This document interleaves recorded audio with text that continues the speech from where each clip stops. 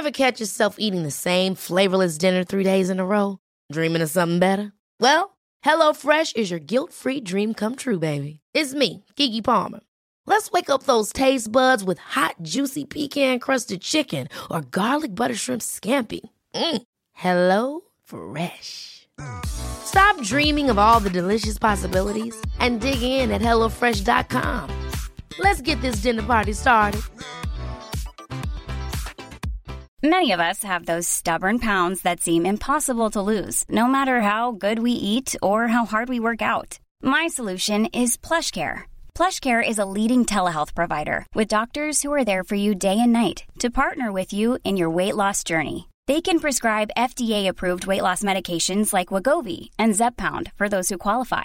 Plus, they accept most insurance plans. To get started, visit plushcare.com/weightloss. That's plushcare.com/weightloss. The Michael Reid Show podcast. Tune in weekdays from 9 on LMFM. To contact us, email now, michael@lmfm.ie. Friday morning, the 25th of March. Good morning, with much debate and discussion from now till 11 a.m. This is Michael Reid on LMFM. The world came together for a mammoth day of summits in Brussels yesterday. European leaders met at the European Council summit. The G7 leaders met at a second summit, and a third summit saw the leaders of the 30 countries that make up the membership of NATO meet. There was one topic: war, and the response to the Russian invasion of Ukraine. 4 new NATO battle groups will move into bordering countries. Ukraine will be supported by military and humanitarian assistance, but while there will be no direct military involvement, sanctions will continue. The most significant sanctions, economic sanction regime ever, in order to cripple Putin's economy and punish him for his actions. The US President Joe Biden says the world needs to unite against Russia. The single most important thing is for us to stay unified, and the world continue to focus on what a brute this guy is, and all the innocent people's lives are being lost and ruined. What's going on? That's the important thing. But look, if you're Putin and you think that Europe is going to crack in a month or 6 weeks or 2 months, why not? They can take anything for another month, but we have to demonstrate. The reason I asked for the meeting, we have to stay fully, totally, thoroughly united. But are sanctions against Russia enough to stop this war? Let's get something straight. You remember, if you covered me from the very beginning, I did not say that, in fact, the sanctions would deter him. Sanctions never deter. You keep talking about that. Sanctions never deter. The maintenance of sanctions, the increasing the pain, and the demonstration why I asked for this NATO meeting today is to be sure that after a month we will sustain what we're doing, not just next month, the following month, but for the remainder of this entire year. That's what will stop it. That's the approach as it stands. As it stands, Russia is bombarding Ukraine with bombs and tanks and planes. And to clarify on chemical weapons, if chemical weapons were used in Ukraine, would that trigger a military response from NATO? It would trigger a response in kind. Whether or not you're asking whether NATO would cross, we'd make that decision at the time. The American President Joe Biden speaking to reporters at a press conference yesterday. The Minister for European Affairs, Thomas Byrne, is on the line. Good morning, Minister. Thank you indeed for joining us. What's your sense of things in Brussels? Is there unity? Look, undoubtedly there's unity, and I think that's the most important thing, whether it's in any of those organisations that you mentioned. There is absolute unity. There's unity to enforce the sanctions that's there already. To work with other countries who aren't within these organisations, where maybe there's loopholes of sanctions. We've got to start working there to make sure that they can't be used as a back door. But also, I think the big thing really from yesterday, from what Joe Biden has announced, is in terms of energy dependence from Russia. So we don't have sanctions on gas or oil, but what we're really working towards doing now is to really very, very quickly reduce our dependence on Russia as a European Union. For gas and indeed for oil. And we saw a big announcement from Joe Biden yesterday where America now is going to provide a huge amount of gas into the European market from its reserves. And I think that's going to have a big knock-on effect, I hope, on price, but also on making sure that we're not paying significant money into Russia every day, as Europe is doing, quite frankly, at the moment, because we need natural gas to heat homes and to produce electricity. And another significant strand to that, Europe has said it will not pay in rubles.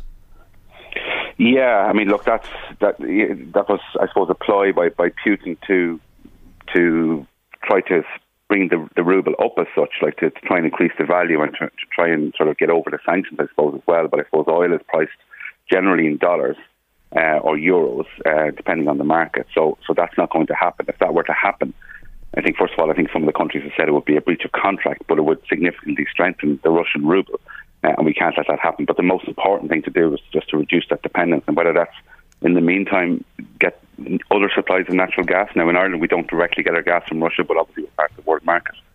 But countries are really scouring all over the place trying to find gas. So this announcement from America, I think, is really, really important.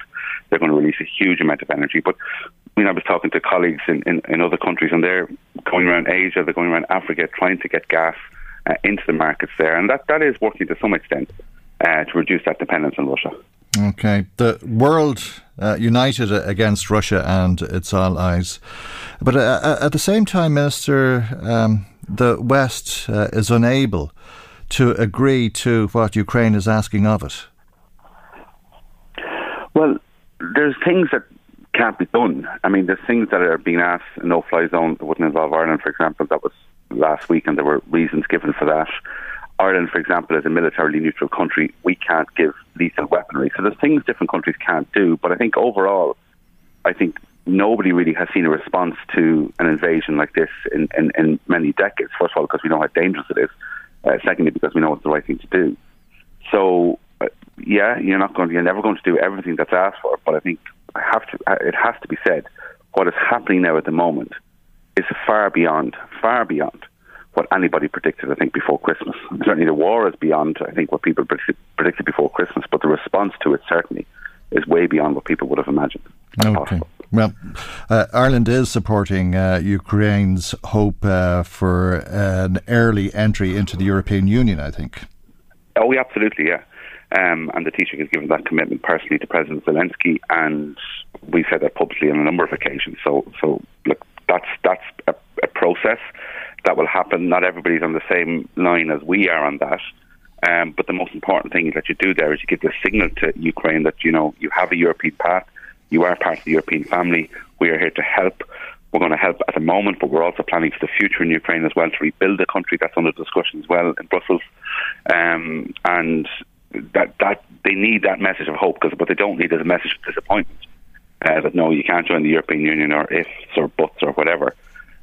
So I think that's really about a message of hope and a message of how can we practically help you when this war is over. Okay, President Zelensky said that the consequences of a NATO decision not to supply them with the means to protect themselves from Russian bombs has resulted in the deaths of thousands of people. Is he correct? Well, I don't know. I mean, look, Ireland's not a member in NATO, so we're not involved in any decisions like that. We're not subject to any requests like that. I think the countries in NATO have to make those decisions for themselves. There's clearly a balance, because clearly there's huge atrocities going on in Ukraine, and people need to be held accountable for them, and they need to be stopped, and we're trying to do that as best we can. But at the same time, you don't want the thing to spread beyond Ukraine to other countries and make it even worse. So I think, from what I can see, looking from the outside in, that's the difficulty, I think, that it presents to countries involved in the NATO alliance. In his speech to NATO, Zelensky said Poland is next. It possibly is, but if that were to happen, it is unthinkable, because that would precipitate a major conflict right across Europe. He said Russia is using phosphorus bombs. Yes, what's happening at the moment in Ukraine by Russia is a gross breach of international law, and those who are doing it will be brought before the International Criminal Court. I have no doubt about that. Absolutely no doubt about that. But the balance that I assume people in NATO, which, as I said, doesn't involve us, have to conclude is, do you make it even worse? And I don't envy them having to make those decisions or making those calls. They're very, very difficult calls. How are phosphorus bombs defined, or do you know that, Minister? I don't. No, because this is all new to most of us, and certainly in Ireland we don't have that type of military experience. So this is frighteningly new. That's the reality of it. Yeah, but they would be seen as chemical weapons, I think. I'm not sure, like you, but there is this fear that the Russians will use chemical, biological or nuclear weapons. And we heard Joe Biden, indeed, as we heard Jens Stoltenberg, the Secretary General of NATO, suggest that there would be consequences for Russia taking such an approach. This is getting very, very serious, especially when you hear Russian pundits on television talking about nuclear strikes, and indeed a Kremlin spokesperson not denying that Russia has the right or is not contemplating using nuclear weapons against Ukraine to CNN. Well, yeah, we've heard all that sabre rattling, and I certainly don't want to get involved in upping the ante on that. But what we do know is that all countries who have nuclear weapons, particularly Russia and America, have previously agreed that nuclear war is so bad that it can never be fought, but also it can never be won. And I think back of a local TD, Frank Aiken, in this area in the 50s and 60s, and all the work he did towards nuclear non-proliferation to eliminate nuclear weapons. I think that's work that needs to be redoubled now, and certainly Ireland will take a lead on that, as we have always done in the past. The situation is so dangerous, so delicate, and quite frankly, it's not imaginable to us. But it's also not imaginable to Russia, because if they were to use nuclear weapons, even if nobody were to fight back with nuclear weapons, it would cause tremendous damage within Russia. So I think we have to look at some of this sabre rattling for what it is, but at the same time be prepared to. I don't know. I mean, the thing will go further if that happens. There's no question about that. But I'd be very reluctant to speculate as to what would happen. Right, and these new battle groups, this build-up of troops and the weapons of war in Hungary, Slovakia, Romania and Bulgaria, is that a good thing or a bad thing? Well, it's a matter for them. So that's a NATO thing. So Ireland's not involved in that. But I think these countries on Russia's eastern flank are extremely nervous. And I talked to many of them because they're all European Union colleagues, and they're extremely nervous as to what intentions Russia may have, and they're absolutely entitled to defend their own countries, and they choose to do that by being part of NATO, having that common defence, and that's why they're part of NATO. It's simply to protect their own land and to get that extra support. So that's happening. That's a matter for themselves, and I fully respect their right to do that as independent countries, and they've overwhelming support from their public to do this. But they're not there to create war. They're simply there to defend their own countries and to send signals that if anyone were to try anything on them, that they have defence there. OK, but the other side of this, of course, is that we're not isolated from this. We may not be members of NATO. We may be a neutral country, and that's very debatable, it would seem, at the moment. But if there is a nuclear strike, undoubtedly the whole world will feel it. There's no question about that, and that's why we've got to redouble our efforts for peace. We've got to redouble our efforts to stop this, to enforce those sanctions to the absolute limit, to continue to squeeze not just the Russian government but the people of Russia, because at the end of the day, no matter what your country is, it's the people that keeps the government in power, and we've got to keep squeezing them, and that's, I think, what the European Union is going to continue to do. It's not going right for Russia at the moment. That unfortunately creates a dangerous situation, and we are there to support Ukraine. We're involved in the provision of non-lethal equipment. We're involved in a huge humanitarian effort.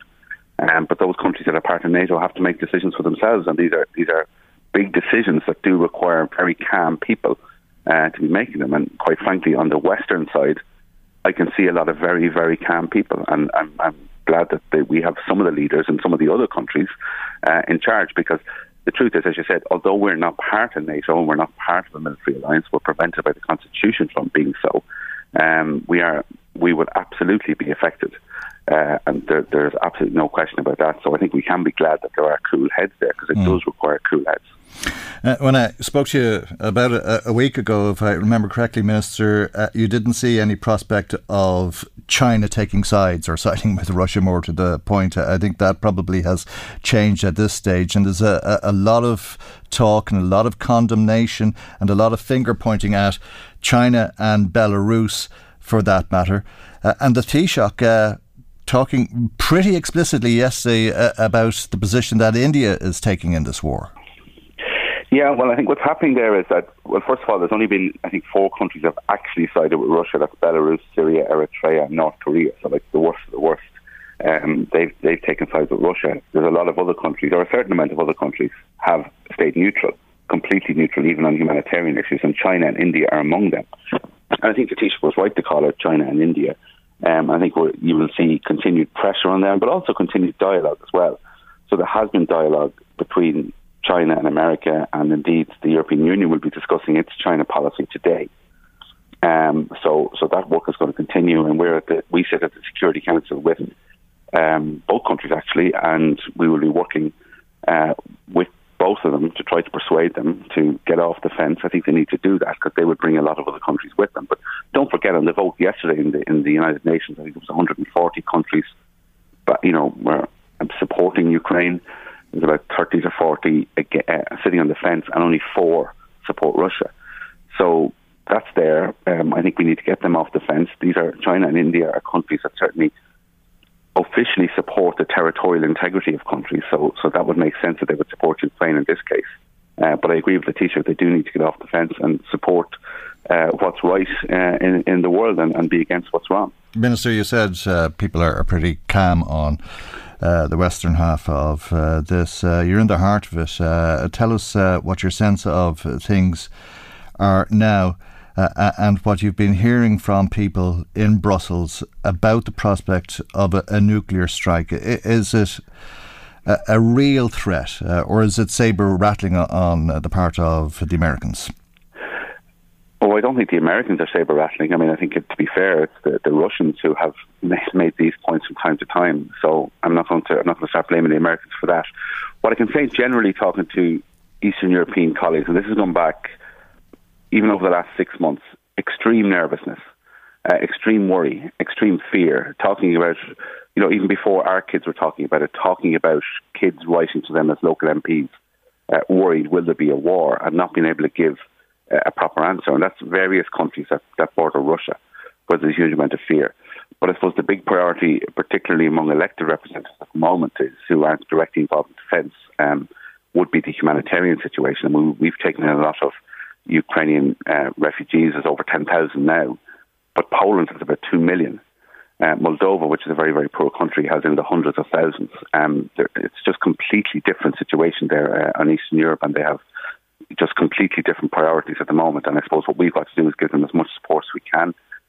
We'll be working towards a financial package. We'll be working towards, I suppose, a sharing of refugees as well at some point, if we can, but ultimately working towards ending this war and rebuilding Ukraine. OK, there's been accusations as well of profiteering by airlines, specifically by Ryanair, and the Dáil was told this week that the government will be speaking to Ryanair.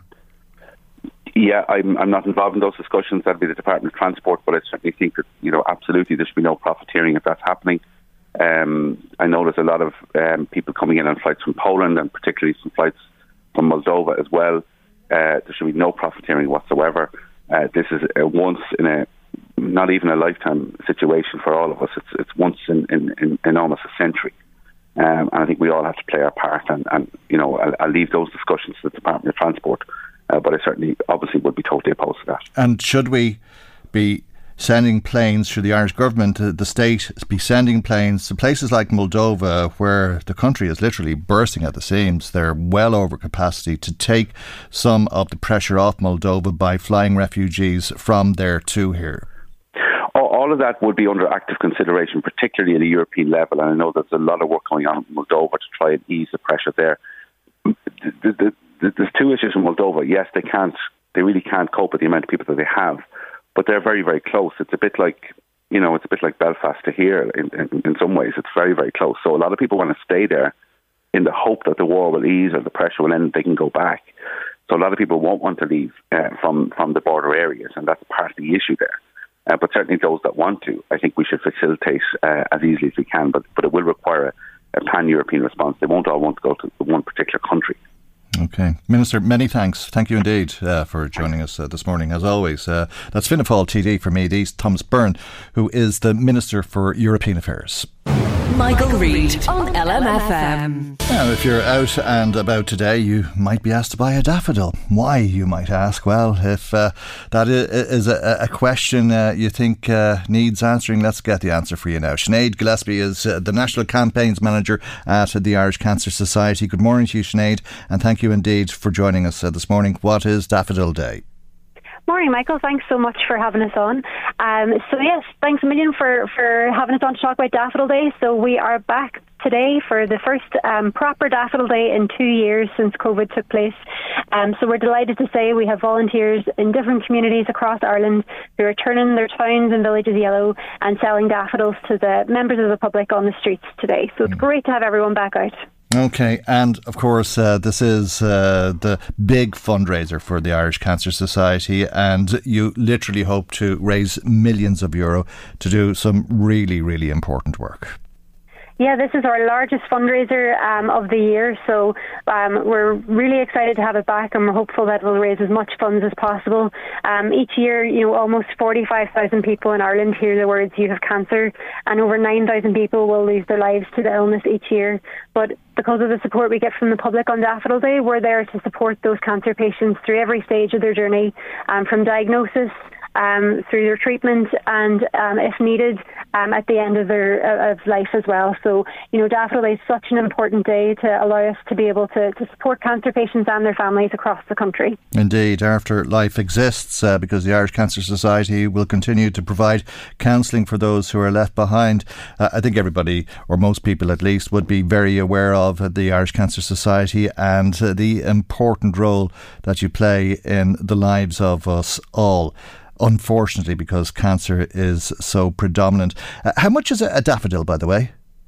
Yeah, so a daffodil pin is €3, so you can get them on the streets, and then you might come across some volunteers that have different items of merchandise as well. So there's tea towels, there's reusable mugs, there's water bottles for sale as well across the country, and different items like that.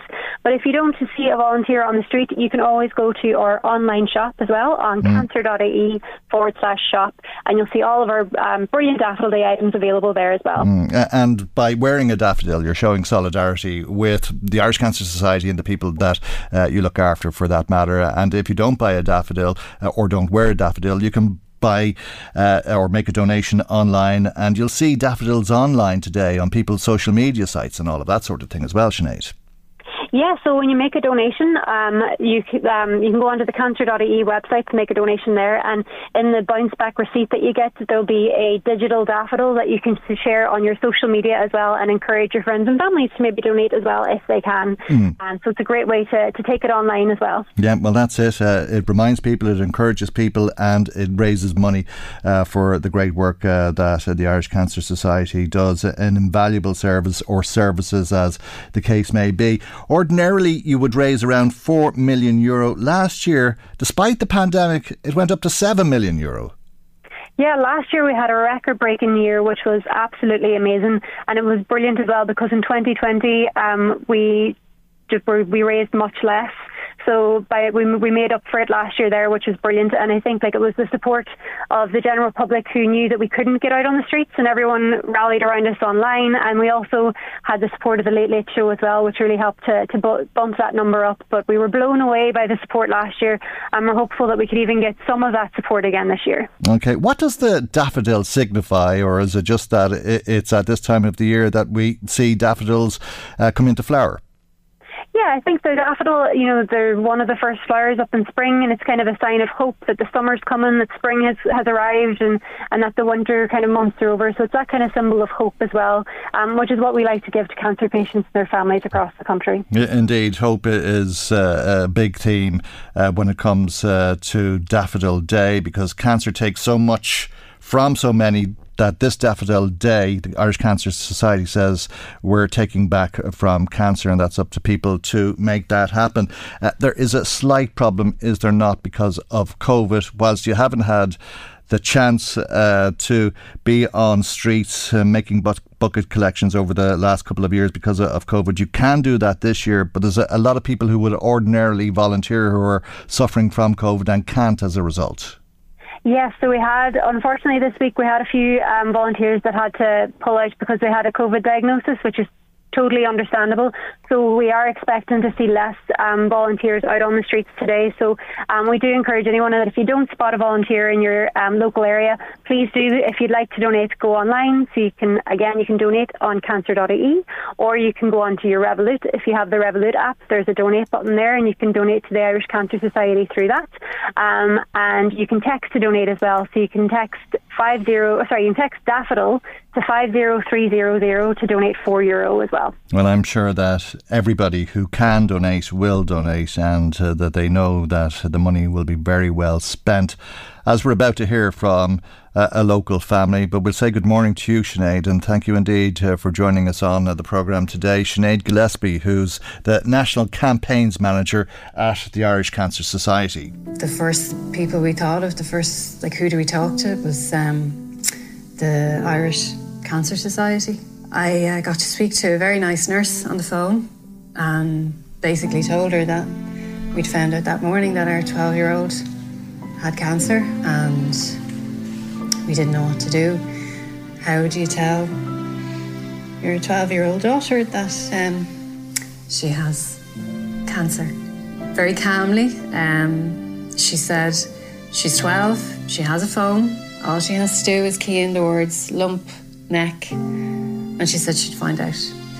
It's better that she hears it from you, and you have to be honest with her. Right, that's part of an ad that this family from Dunboyne made for the Irish Cancer Society, because that's Michelle Buckley, who had discovered that her 12-year-old daughter, as you just heard, Abby Buckley, had cancer.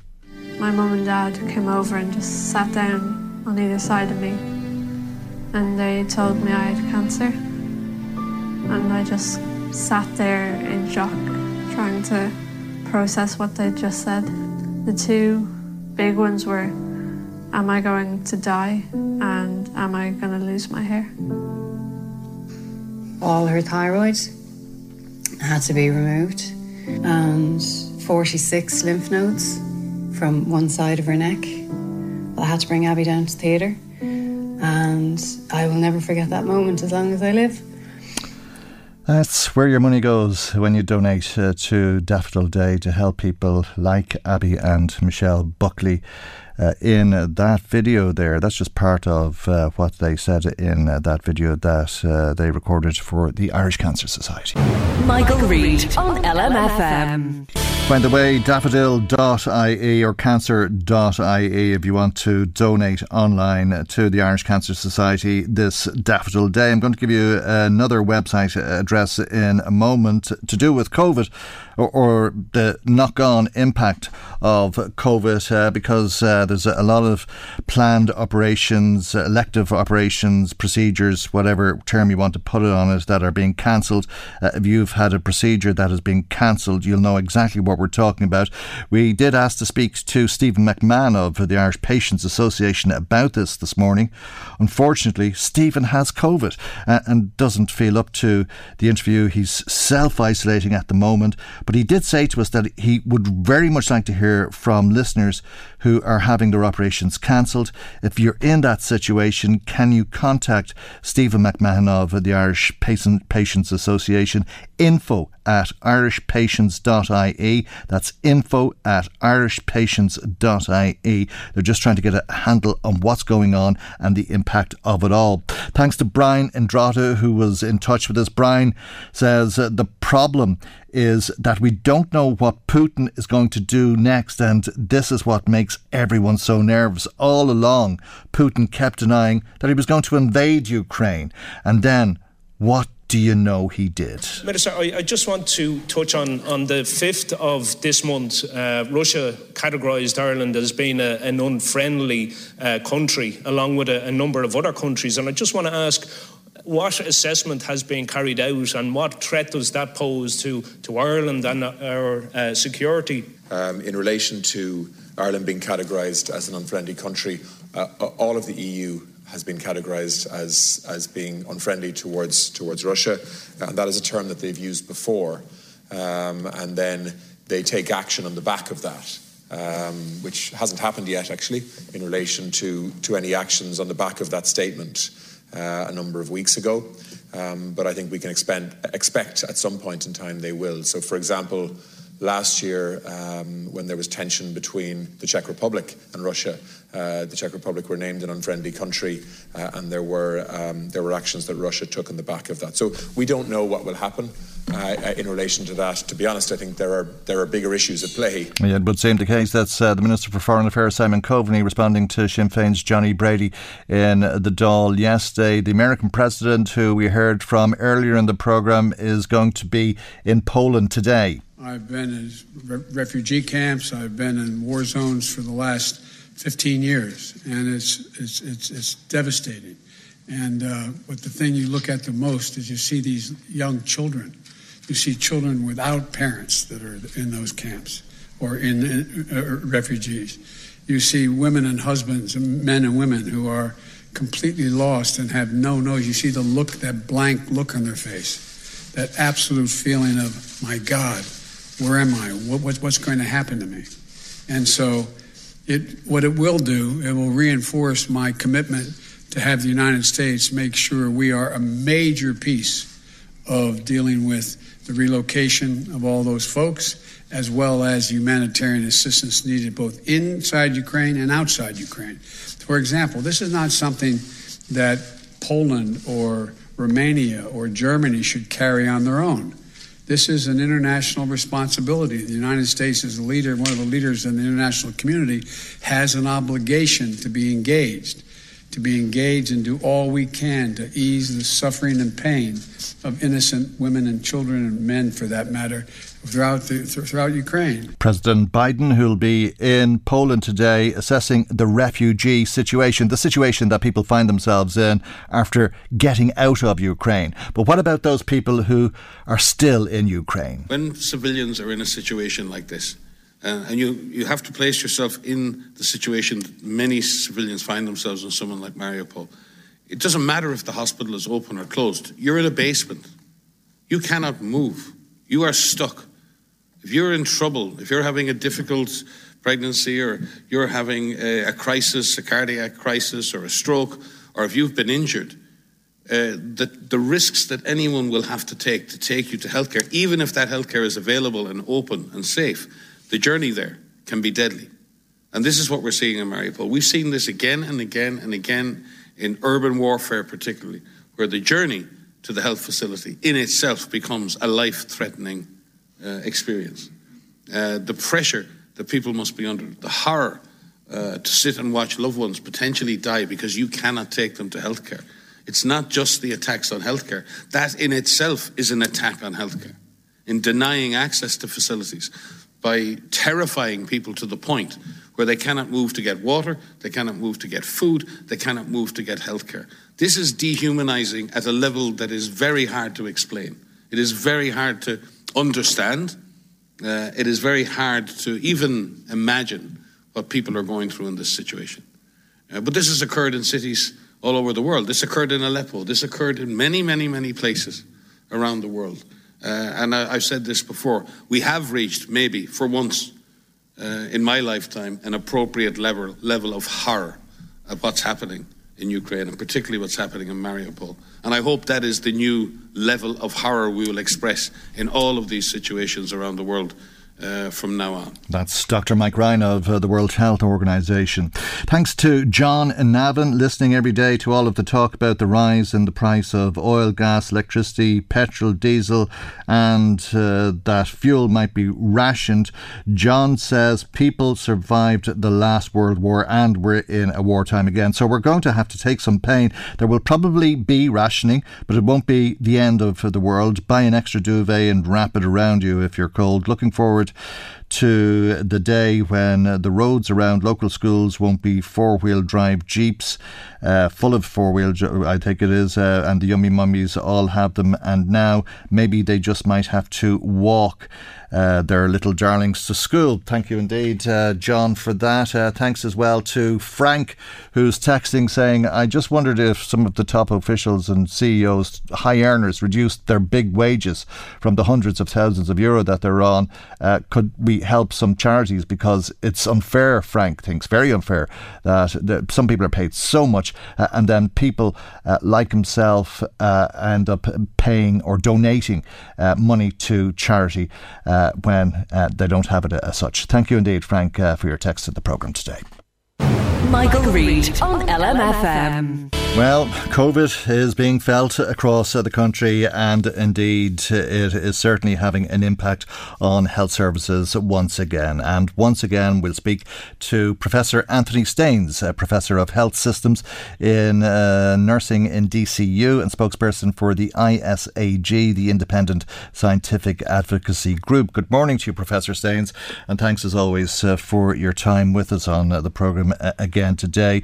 I think when we lifted all of the restrictions, you were warning that we were moving too far too soon, and I'm sure you don't want to say I hate to tell you so, or I hate to say I told you so, but it appears to be the case. We were all hoping this would not happen, but as WHO have said, countries that pulled back the restrictions, particularly things like mask wearing, staying outdoors, ventilation, they're now suffering a very similar set of problems. Rising case numbers, increasing numbers of hospital admissions, increasing absence from work, and so on.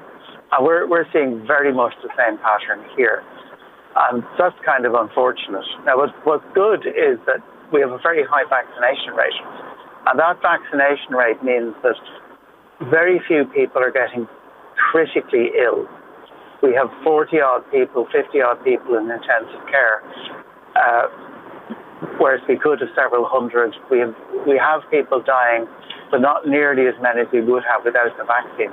So the vaccines have taken the really sharp bit off this, but they don't greatly affect the overall number of cases. And they probably reduce the risk of long-term effects a bit, but they don't prevent long-term effects. And increasingly, it's long-term effects that we're worrying about. The long-term effects of having COVID 5 or 6 times may be quite significant. We don't know yet. It's too soon to say. Right. But we're seeing it in our hospitals. We're seeing it in our workplaces. I was talking to colleagues in one of the children's hospitals this morning, and they've had to redeploy staff from all over the place purely to cover sickness absence. They have kids with COVID in the hospital, but that's not the problem. The problem is sickness absence covering all the other services they're providing is very, very difficult. And many other sectors are telling me the same thing, and it's the same problem in schools. There's a large number of teachers are out sick. There's a large number of kids are out sick from school. Lots of places, their staff are out sick. Places where absence rates might be 2%, 3%, are now 7%, 8%, 10%. It's all costing money. It's all taking a long time to fix. I'm very surprised to hear you say that people are getting COVID 5 and 6 times. In those cases, are people not sick every time that they get it, or are they getting sick from COVID, feeling unwell, and getting it 5 or 6 times? It's very variable. And we're not recording the figures here in a way that makes it easy to answer that question for Ireland. In other parts of the world, they are answering that question. And it's very exceptional to get COVID 6 times. It has happened, but it's very exceptional. But it's not uncommon to have 2 or 3. And some of the larger UK studies, they have quite substantial numbers of people who've now been infected 2 or 3 times. And we just don't have the corresponding Irish figures. I guess it's just that when I hear from people who've felt very unwell because of COVID, I would think that they would do everything in their power not to get it again. It's very difficult to avoid it. I mean, the problem is that we've let this virus spread globally. Now, a lot of public health people were saying 18 months ago that one thing we had to do is to vaccinate the whole planet so we wouldn't have new strains emerging, or at least we'd have a chance of getting on top of them. But we've chosen not to do that. We've had this Omicron strain, the BA1 and BA2 strains have emerged. And they're some of the most infectious viruses we've seen so far. I mean, they're close to as infectious as measles or chickenpox. But the problem is that measles and chickenpox give you basically lifelong immunity. COVID infection doesn't seem to. And hence the repeated infections. And we do understand that this post-viral syndrome you get with COVID is commoner than with other viral infections. It seems to be more severe than most. And there's a real concern, and we're not going to know the answer to this for 5 years, but there's a real concern now that this is a systemic virus, and that if you get infected several times, which may become quite a common experience, the risks to you of that could be quite substantial. So we've seen the American figures that says, the risk of heart disease goes up, the risk of stroke goes up. And that's new information as of about 2 weeks ago. But it's very solid information. Do you think that people are making a decision they feel is an informed decision, and they're saying to themselves, well, you got to weigh one thing against the other, and I don't want to go back to cocooning and not living my life, and if I run the risk of getting COVID, I run the risk of getting COVID because I'm not particularly worried about getting COVID, because if you look at the hospital figures, for example, half of the people who are in hospital are there because of COVID, the other half are not, and if that line of logic extends into ICU, you could say out of the 40 people in there, that 40 of the people are there for other reasons and happen to have COVID, and half of them quite possibly weren't vaccinated. So you're probably talking about 5 unfortunates out of the 20,000 every day who are developing the disease. Well, there's a bit of a false narrative about people who are sent into hospital because they have COVID, and people who turn up in hospital because they're sick. And it turns out that part of the reason they're sick is because they have COVID. The common experience in hospitals now, and for many, many years, has been that most people in hospitals have more than one thing wrong with them. So, a lot of people in hospitals have maybe chronic obstructive airways disease and diabetes. They might have cancer and high blood pressure. They might have several different things wrong with them. But it may be the COVID that tips them over into needing to be in hospital. And it isn't discovered till they arrive in hospital. The reason this person is sick and now needs hospital care is that they've been infected. But I think more than that, what we're saying to the public is that there isn't a binary choice between, we all retreat to our houses and have food parcels delivered, and we all run around the place and get COVID. There's a lot of options about protecting yourself. And the first of those, obviously, is vaccination. I mean, there is good evidence that vaccination has substantial benefits for everyone. We need to vaccinate children. About 1 in 4 children between 5 and 11 have had a vaccine. We need to up that number sizably and substantially. We need to vaccinate communities that have low vaccination rates. And we really need to start wearing masks. I had to fly to Milan for work yesterday, and I left Dublin Airport, where, although there are signs saying you must wear a mask, about half the people in security were wearing masks. And I arrived in Bergamo Airport, where there's similarly signs, but everyone is wearing a mask. We can do a lot with air filtration, but we haven't done anything with air filtration in schools. People have been calling for this since August of last year, but nothing much has happened. We can do a lot with air filtration in pubs, in restaurants, in entertainment venues. We haven't done it. We can do a lot with ventilation, and that's obviously easier now as we move into spring and summer.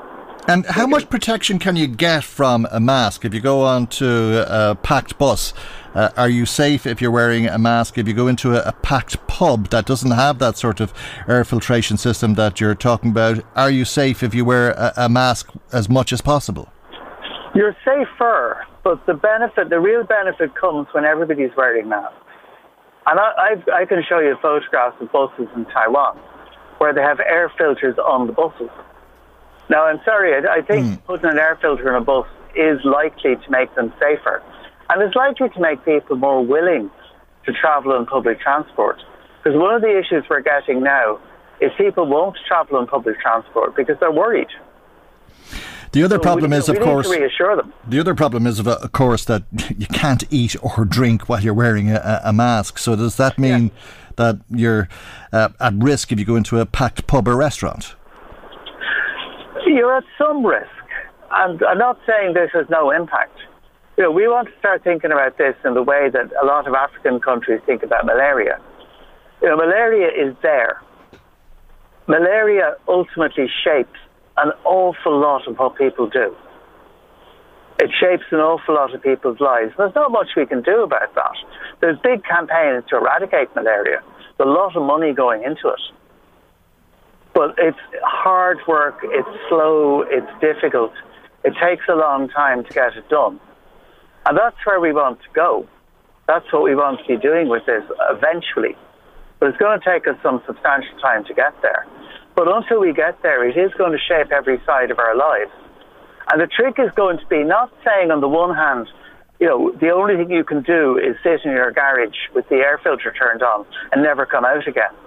And on the other hand, saying, eat, drink and be merry, run round at dances and sneeze on people. There's a path between these two. There really is, and we have to find that path. Okay. Well, I heard you loud and clear. I'm sure many of our listeners did, and I hope even more than that may have. But thank you indeed, as always, for joining us, because there is undoubtedly a lot of COVID about, and there's a lot of people who are succumbing to it, and quite a lot of people in hospital.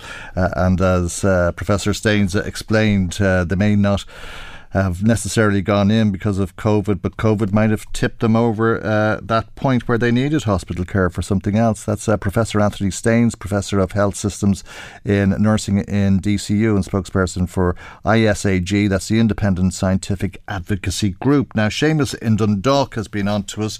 He says you have to feel very sorry for hospital staff trying to cope with another COVID wave. They must be exhausted when there are no beds available in wards, emergency departments clogging up, and people's patience wearing thin. Not an easy situation for anybody to be working in. And then, on top of that, so many hospital staff themselves are catching the virus again, which is very tough on those who are working in a short-staffed situation. Anne in Trim, thank you for your text to the programme this morning. She says, well, here we go again. No lessons learned. Blame game again. Nowhere for people to go. Vaccine number 4 is coming up. Has the Minister for Health left the country? No, the Minister for Health has COVID.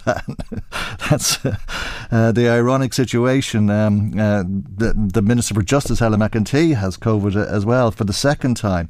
There's a lot of, I think it's kind of getting to a stage of hands up who hasn't had COVID at this stage. Pat in Balbriggan says, morning Michael, I'm here almost 2 weeks in the Lourdes Hospital in isolation ward on oxygen 24/7. I'm really sorry to hear that, Pat. He says, I'm fully vaccinated, doubly boosted, the lot. I'd love to know, where is Dr. Houlihan and his team or the Minister for Health? Not a word from them. We weren't allowed to look over our neighbour's wall once.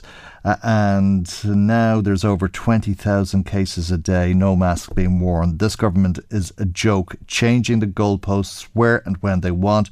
P.S. Staff at the Lourdes are amazing. Thanks, Pat. I'm sorry to hear that you're so unwell, that you need that care of those amazing staff, and they really are amazing. It's only when you're in there that you realise that, and I know that myself from first-hand experience. Thank you indeed for taking the time to text us or call us, or if you have been in touch in some other way today, always good to hear from you. Michael Reid on LMFM. The KBC Bank Ireland Index has recorded the sharpest month-on-month drop in sentiment in 2 years, and estimates that the economy-wide hit from higher inflation is going to be over €4 billion.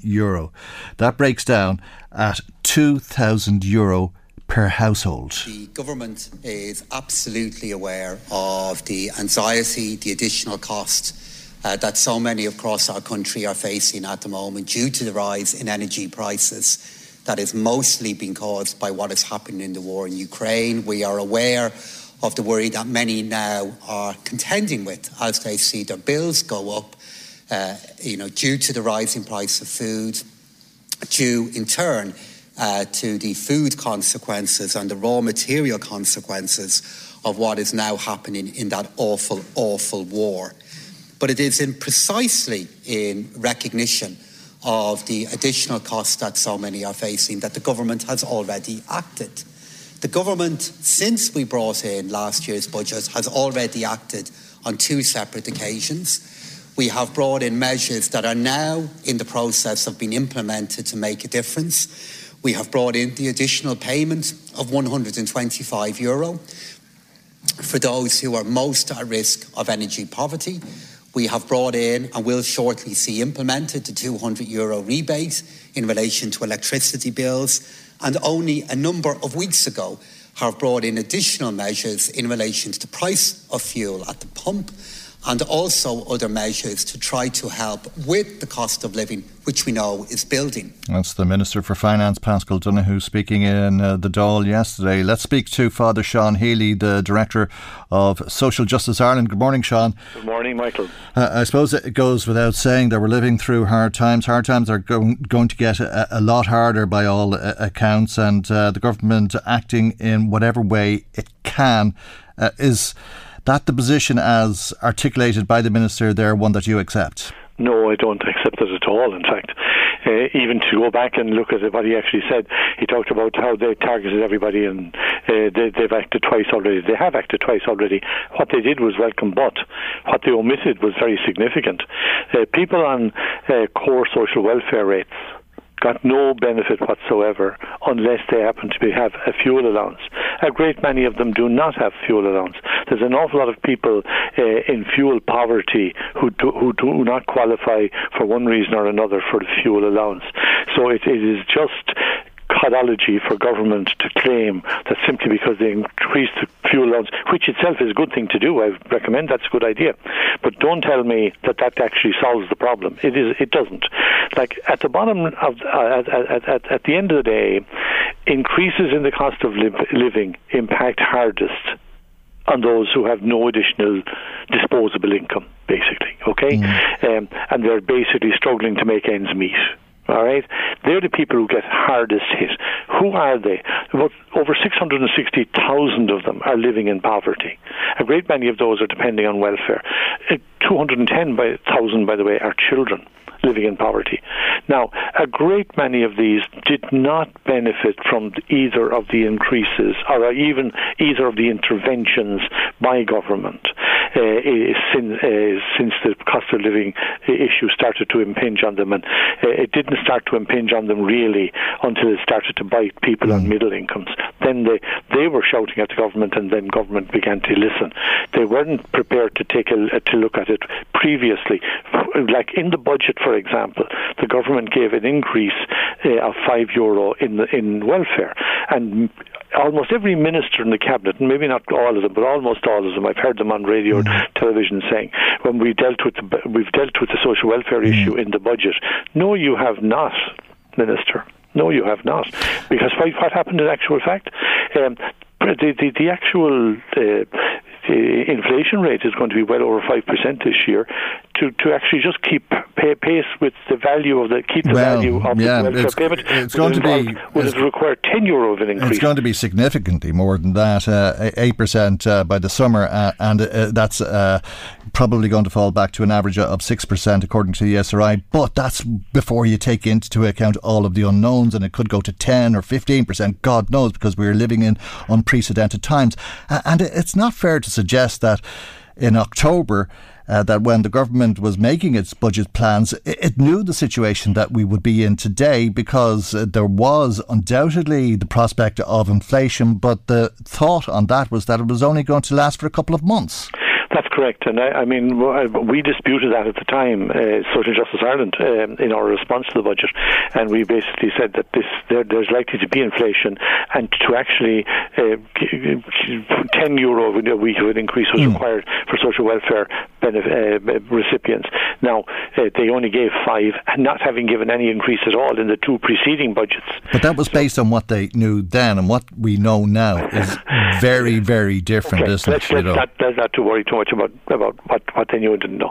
I agree with you. No, but it does matter, because what you do now when you're going to take in 10,000, as is the case this week, and 20,000 refugees by the end of next week, and 40,000 by the end of April, and possibly 100,000, possibly 200,000, who'll all need welfare, who'll all need housing, who'll all need the benefits that you're talking about, education and hospitals and everything, transport and everything else. Absolutely. So, okay, we are where we are today. It's a very different situation. To deal with this, and not alone that, the inflation situation is beyond what anybody thought was likely to be when the budget was actually announced. So we have a situation where that needs to be dealt with now. In the 2 initiatives that the government has taken already, it has ignored people on core welfare rates. These are the people who have least leeway to actually deal with the struggle of trying to make ends meet in a rising inflation situation. So I would have thought that the obvious thing to do was to increase core welfare rates by at least a fiver, possibly more, but at least a fiver. Now, it mightn't sound like an awful lot, but over a year, it's €250. It would make some dent for those people who have no leeway and have got nothing from the government's 2 previous interventions to deal with the rising cost. The point of saying, though, the point of making is that you can't even calculate how many people you'll be giving that to. And that is correct. And I think that raises an issue about how you fund it. Because I think we're facing a situation that is unique, almost like we haven't had this kind of situation before.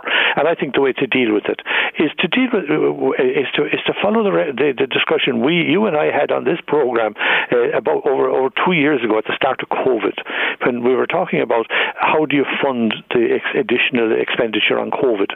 And what we actually said was we were proposing that the government take a war approach. Now, there was no war at the time, but we take a war approach as if there were a war, and deal with the huge new tens of billions of additional money that would be required to deal with COVID, to get that money and borrow it from the European Central Bank or wherever, and to deal with it in the same way that the Brits and others had dealt with, we'd say, the funding, repaying their debts after the First World War.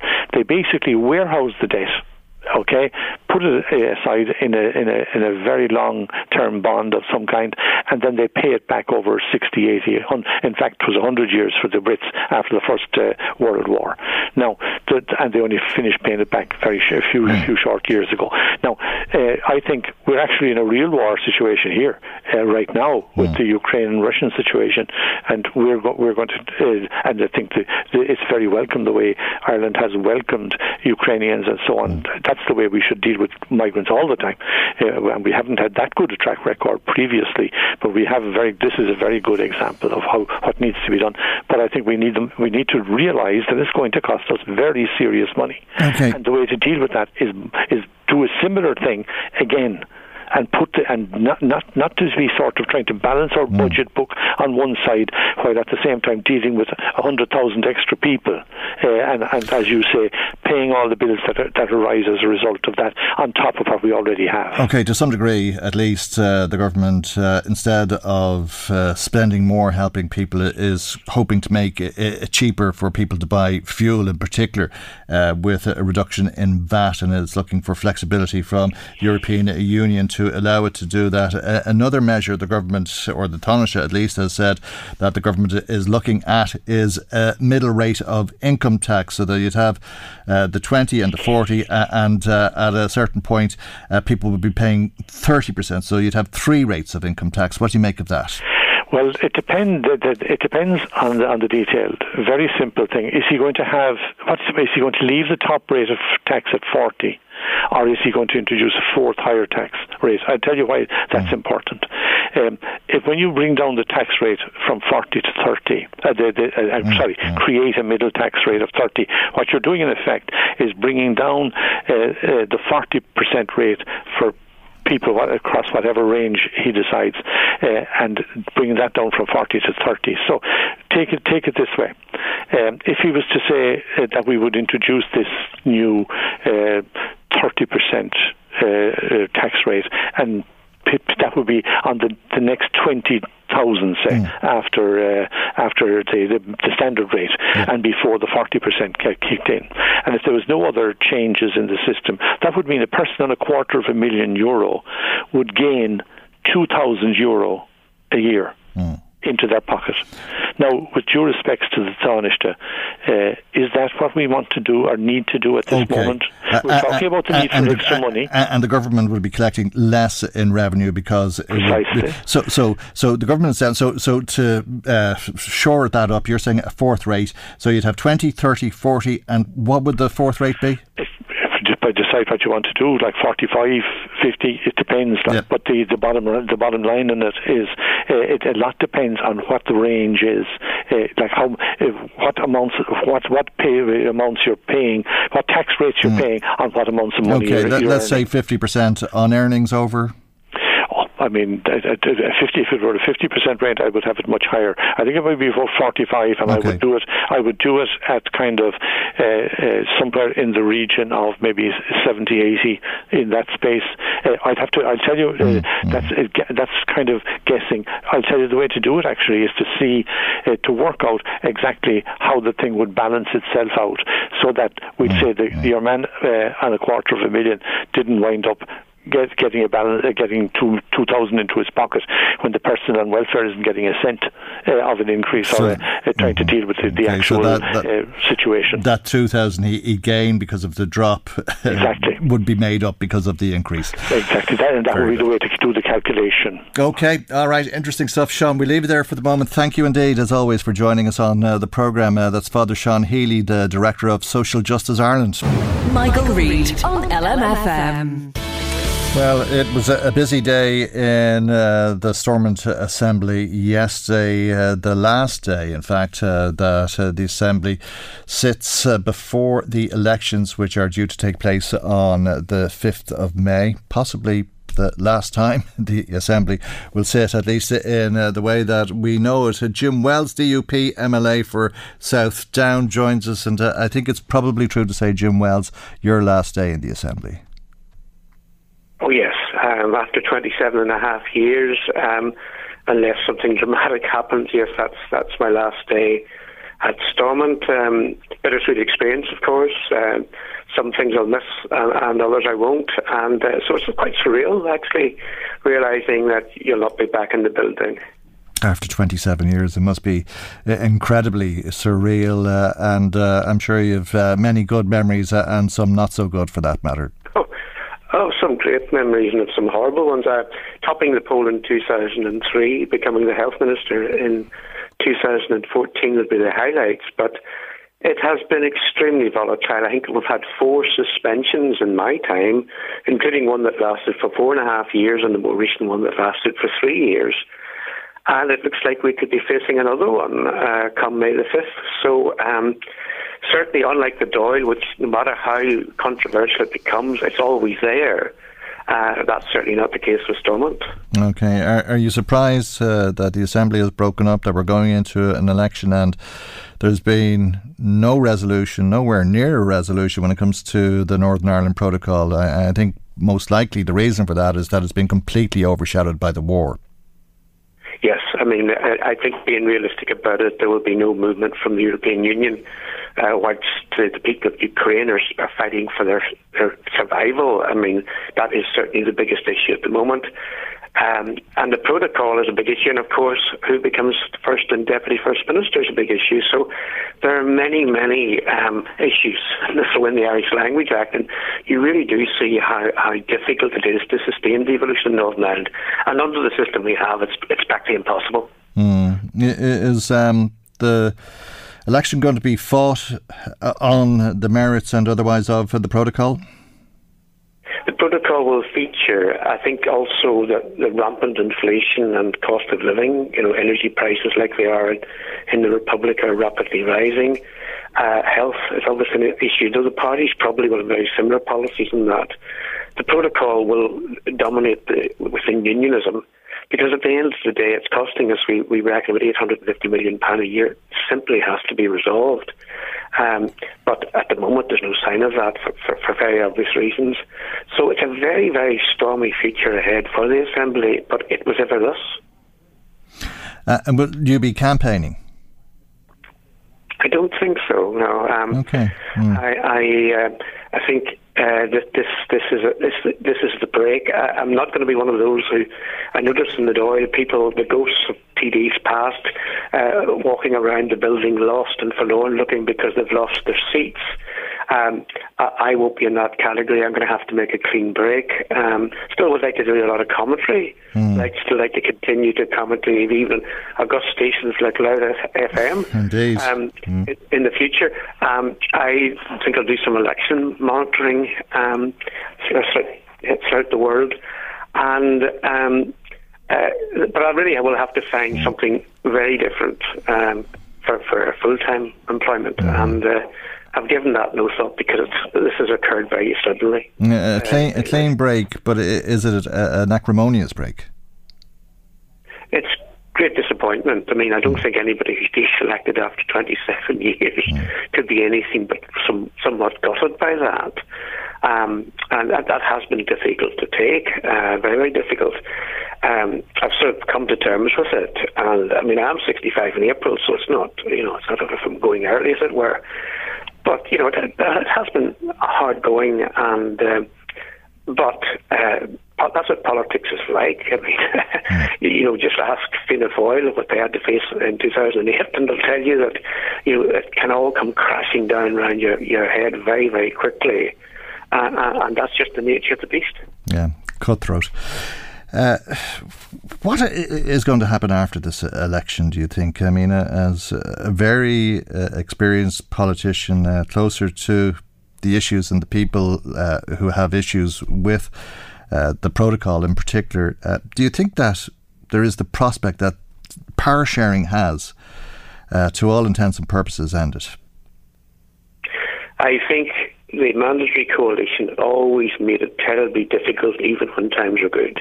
When you get major issues like the protocol arising, it makes it completely unworkable. It's like in the Dáil, Sinn Féin, Fine Gael, Fianna Fáil and Labour all being first forced to work together in government. It just couldn't survive.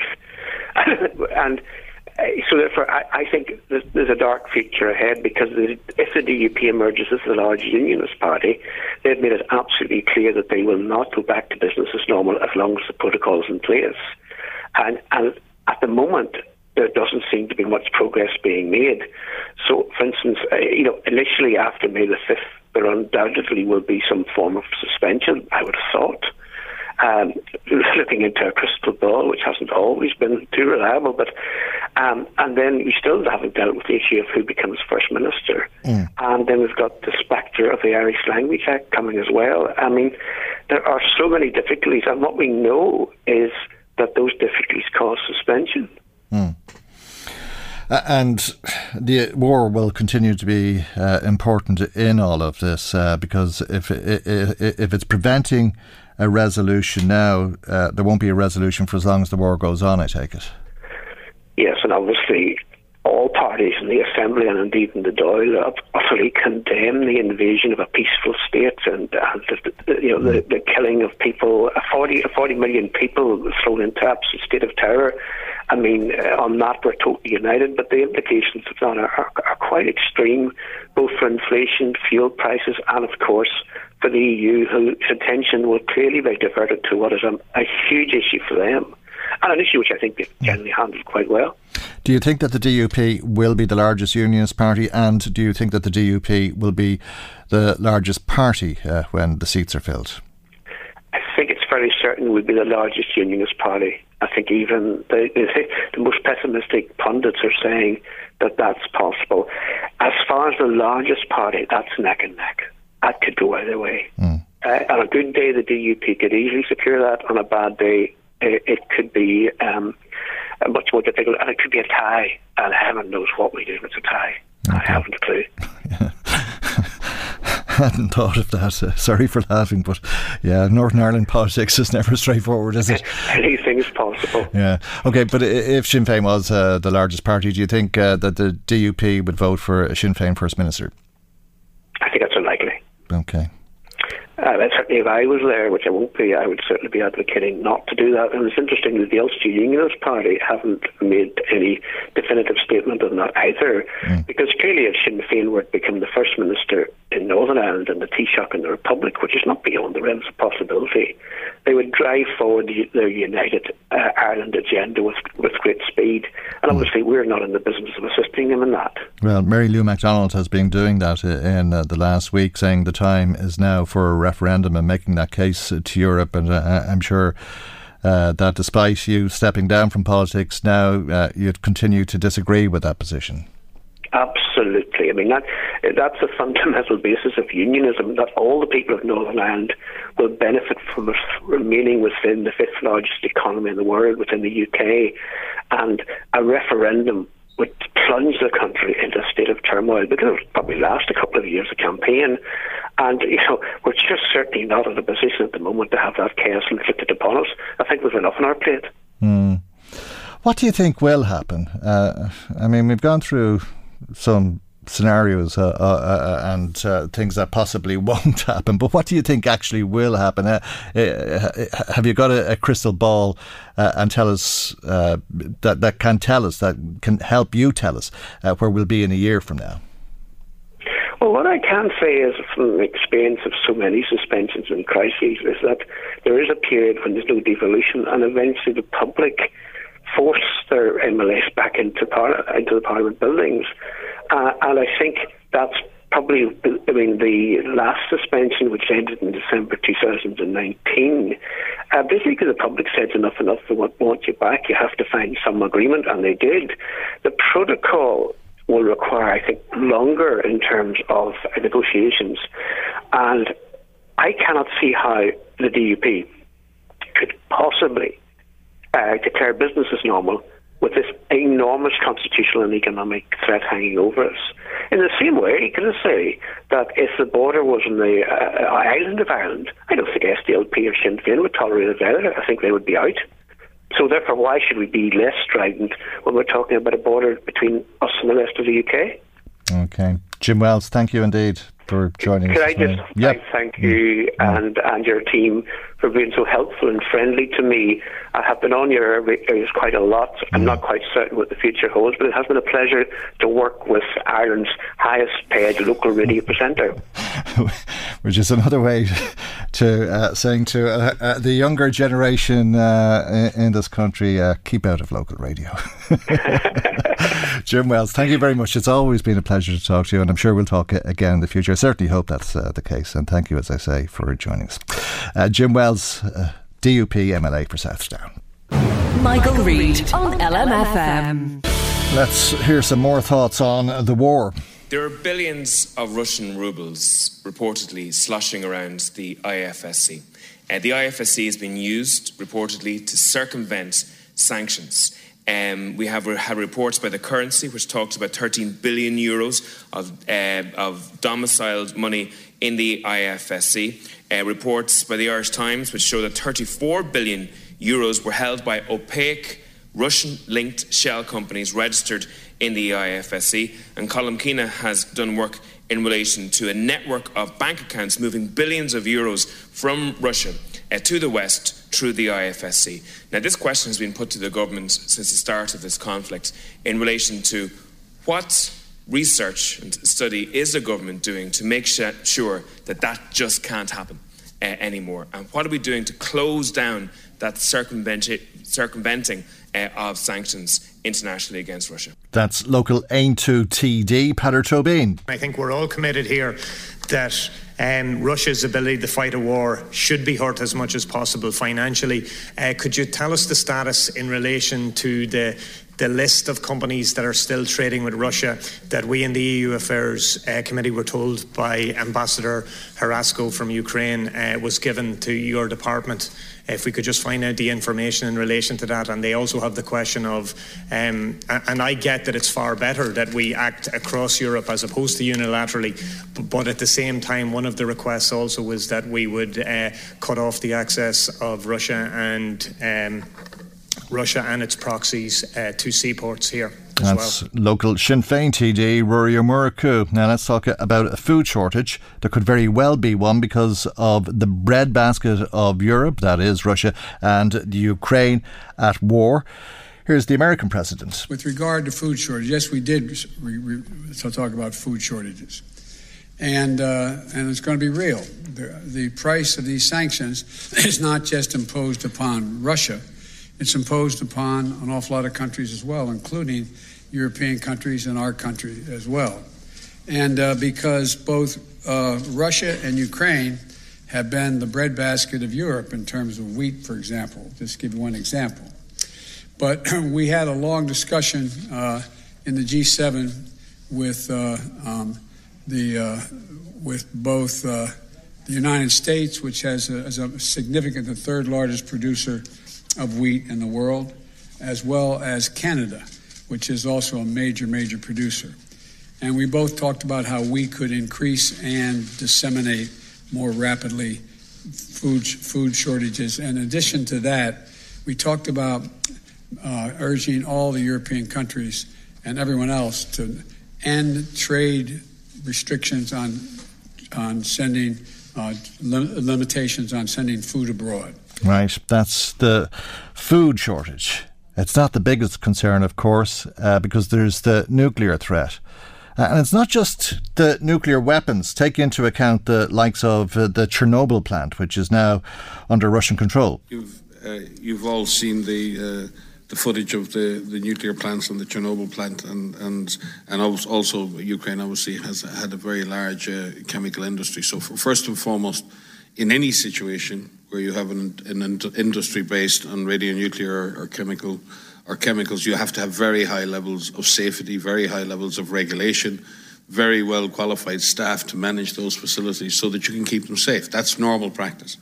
If you add a war into that and conflict and bombing and changing control of facilities, then you introduce a very high level of risk, and we've seen that occur.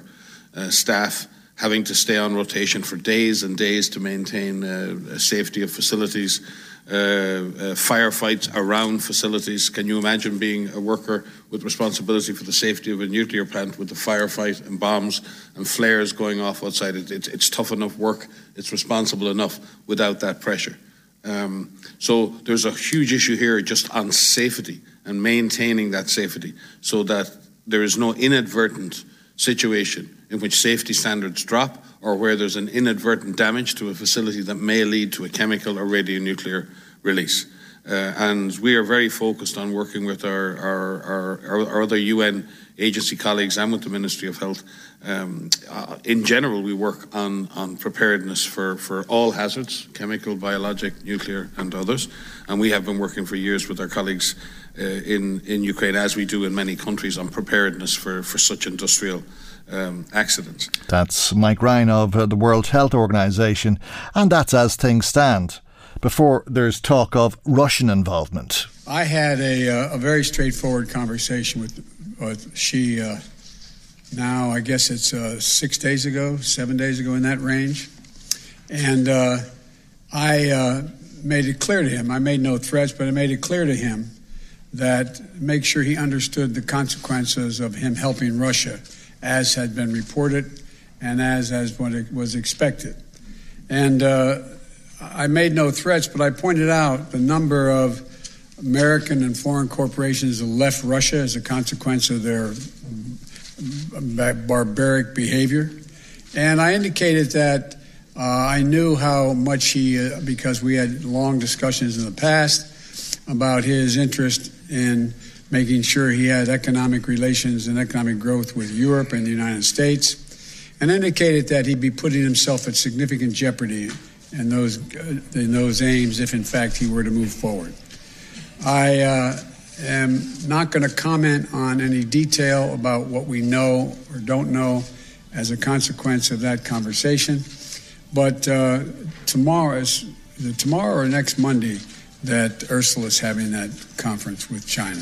That's Ursula von der Leyen of the European Commission, and that's to take place Monday week on the 1st of April. That's the American President Joe Biden. Brings our programme to its conclusion for this week. God willing, we'll see you for our next programme on Monday morning at 9 a.m. right here on LMFM. Good morning. Bye-bye. The Michael Reid Show podcast. Tune in weekdays from 9 on LMFM. To contact us, email now, michael@lmfm.ie.